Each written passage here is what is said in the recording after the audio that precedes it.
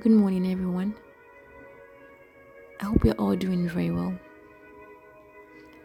I pray that the word of God will speed ahead, and I pray that His word will be honored wherever it goes. In the mighty name of Jesus, pray with thanksgiving. Amen. Blessed are the peacemakers, for they shall be called the sons of God. So we are still trying to understand how to make peace with God, how to have a peaceful relationship with our Savior. So the last time we learned that the devil tries to take control of what God has given to us so that we will veer off the path of God.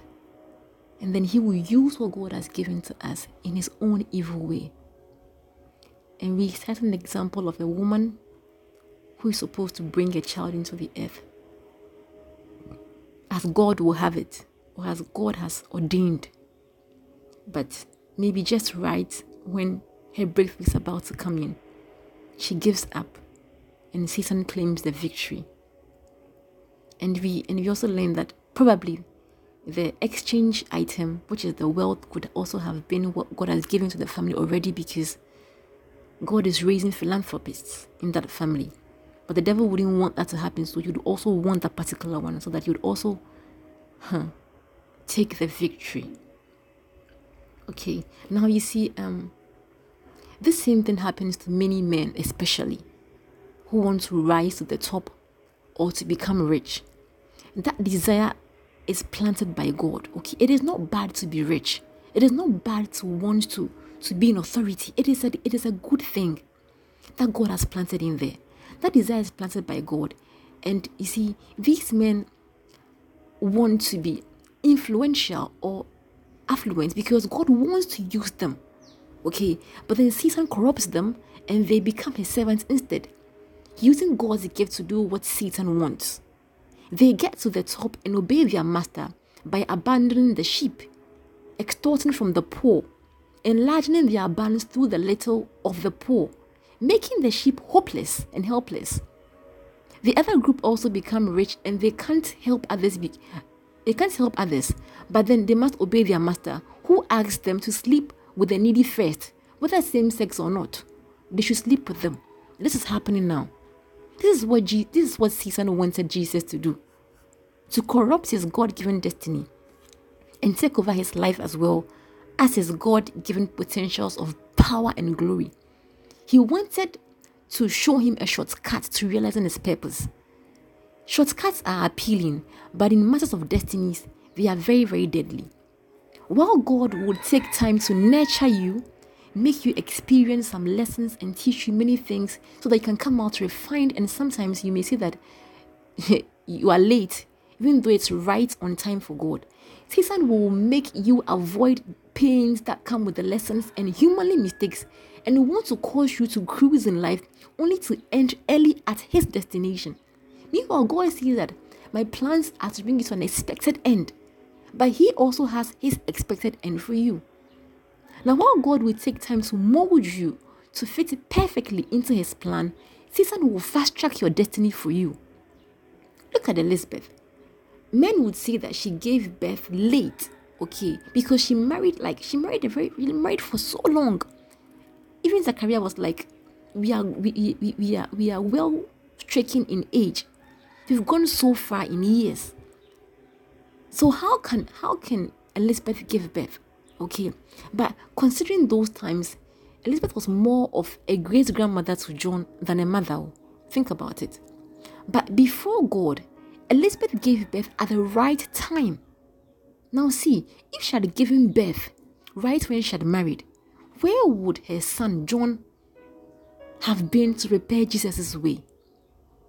Would he in his old state have been able to stay in the wilderness that long, living on just locusts and honey, shouting and screaming, "Prepare ye the way of the Lord, make straight his path"? Would he be able to do all these things? Baptizing people in the Jordan? See, God took time to prepare Elizabeth to mother the greatest prophets who ever lived before Jesus. Elizabeth's son, John the Baptist, according to Jesus, was greater than Elijah. greater than Moses, greater than even David. Now imagine what would have happened if Elizabeth had given up and gone to consult another witch of Endor. Like, I get my point.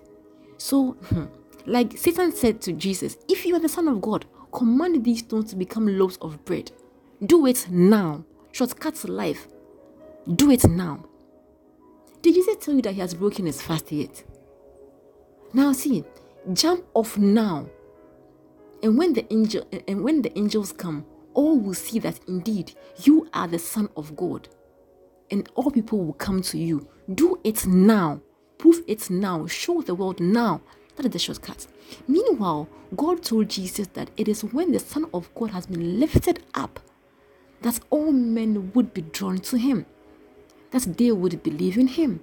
According to John chapter 12 verse 32, God has his timing to bring us to his expected end.